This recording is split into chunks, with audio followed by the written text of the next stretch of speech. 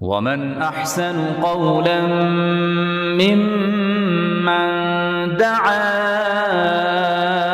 إلى الله وعمل صالحا وقال إنني من المسلمين. بسم الله الحمد لله والصلاة والسلام على رسول الله وعلى آله وصحبه ومن والاه ما بعد. Today's short khatira, we're going to look at a very beautiful hadith that is reported in Bukhari and Muslim and extract and derive some benefits from it. It is reported by Abu Sa'id al-Khudri that our Prophet ﷺ said, إِيَّاكُمْ وَالْجُلُوسَ فِي الطُّرُقَاتِ, I warn you against sitting in the alleyways. Now, back then they didn't have massive mansions. Most people's houses were one large outer room and one inner chamber. That's about it. Even the house of the Prophet ﷺ was like this. They didn't have a living room. Where would they sit? When they wanted to have friends and talk, they would literally sit outside their house. We would call it a veranda, but it wasn't a veranda. It was literally in the house, in the streets. So our Prophet ﷺ said, إِيَّاكُمْ وَالْجُلُوسَ فِي الطُّرُقَاتِ, I warn you against sitting in the alleyways. They said, Ya Rasulullah, ma lana min majalisina fi majalisina min bud. Ya Rasulullah, we have to have our gatherings, our majlis. Where else are we going to meet? Ya Rasulullah, we have to have our gatherings. So our Prophet ﷺ said, so if you insist, فَإِنْ أَبَيْتُمْ, if you're going to refuse my command and you're going to insist that you're going to have these gatherings, then فَأَعْطِ الطَّرِيقَ حَقَّهُ, give the right that is due to the alleyways. They said, what is the rights due to the alleyways? So he said, number one, غَضُّ الْبَصَرِ, lower your eyes. Number two, كَفُّ الْأَذَى, don't harm anybody going in the streets. Number three, رَدُّ السَّلَامِ, responding to the salam of the people. Number four, commanding what is good and forbidding what is evil. Now, this hadith, we're going to use it as a case study actually. Very briefly, I know time is always against us. We're going to use it as a case study to examine how different disciplines of Islam can extract different types of benefit from the same hadith. This hadith can be the subject of an entire monograph, and it has been the subject of many pamphlets and booklets. If you look at this hadith, it's so beautiful. Our Prophet ﷺ is warning the Sahaba from sitting in the alleyways. Now, generally the Sahaba hear and obey. But this was something that would affect their social life.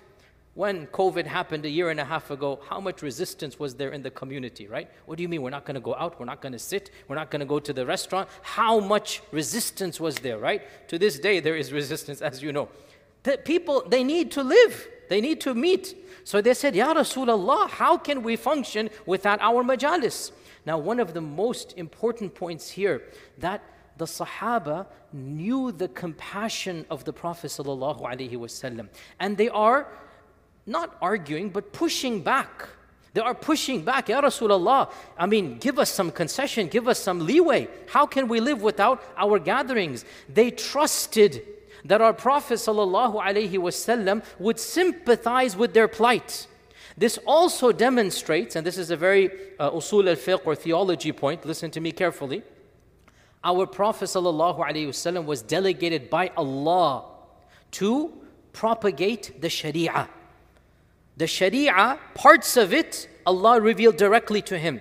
And parts of it, our Prophet ﷺ said, now, it doesn't matter to us whether it's from Allah or from the Prophet ﷺ, because when he says it, وَمَا يَنْطِقُ عَنِ الْهَوَىٰ إِنْ هُوَ إِلَّا وَحْيٌ يُوحَىٰ. Now, this is a technical point here, but what this means is that the Sahaba understood this, and there are many examples. For example, in the conquest of Mecca, when the Prophet ﷺ forbade the plucking of plants in Mecca, his own uncle Abbas said, Ya Rasulullah, allow us to pluck al-idkhir, one plant that we need for our daily life. He said, okay, idkhir is allowed.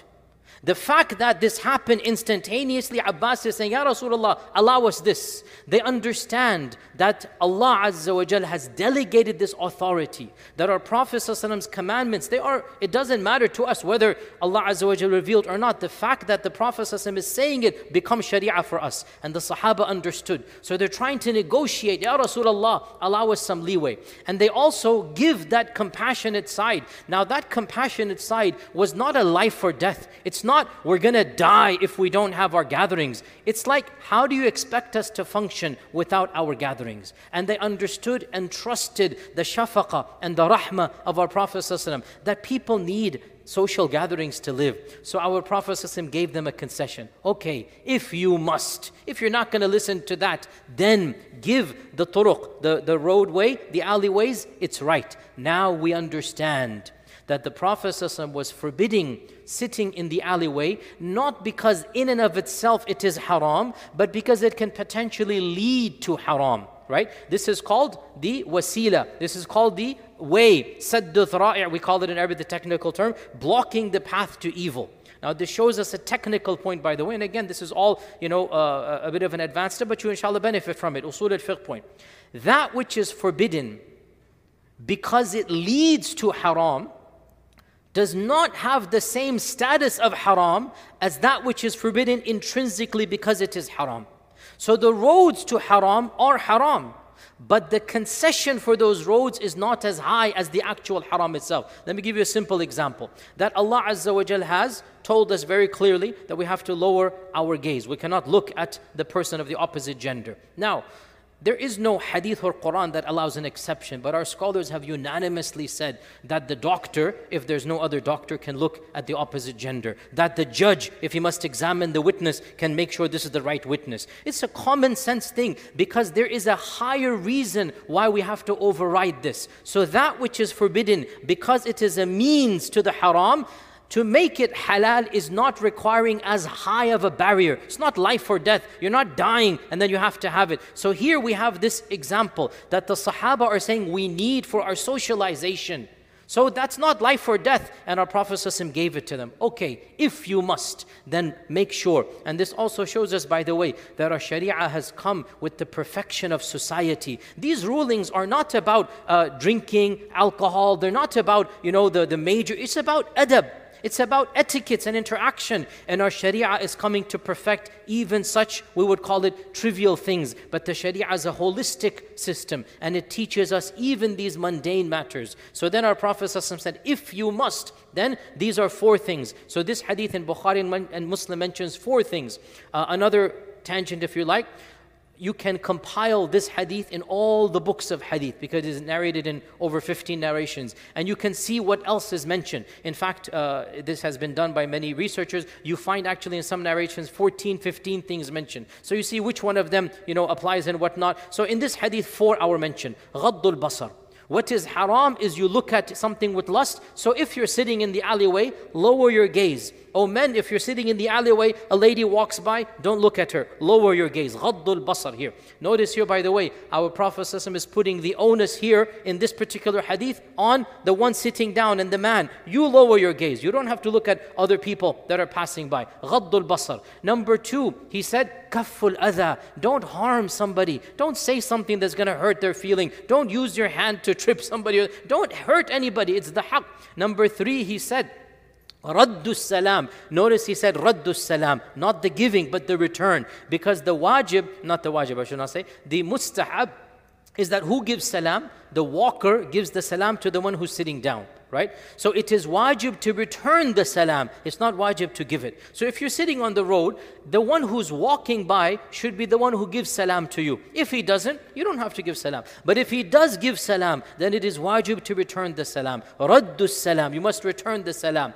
And then number 4, he said, commanding what is good and forbidding what is evil. If you see somebody cheating some people on the street, if you see somebody, doing something they shouldn't do, it's the haqq upon you that you make society better. As we said, other narrations mention other things as well. Of them, for example, our Prophet ﷺ said, guide the one who is lost. If somebody asks for directions and you know directions, then it is a part of our adab, a part of our sharia. You help people find directions. And this applies anywhere. If somebody comes next to you, your car rolls the window and say, hey, how do I get there? The sharia says if you're able to, you should give them the response to this. So this beautiful hadith teaches us so many different aspects. And as I said, our scholars of the past have written entire treatises about this, and you can examine this hadith from multiple angles. From the angle of its authenticity and the various narrations and what are different wordings. From the angle of the fiqh of the hadith, is it haram or is it mustahab or is it wajib? And that's a whole different area. From the angle of usul al-fiqh, like what are the benefits benefits you get from the back and forth and the saying of the Prophet ﷺ, from the angle of the perfection of the adab of the Sharia. It's a very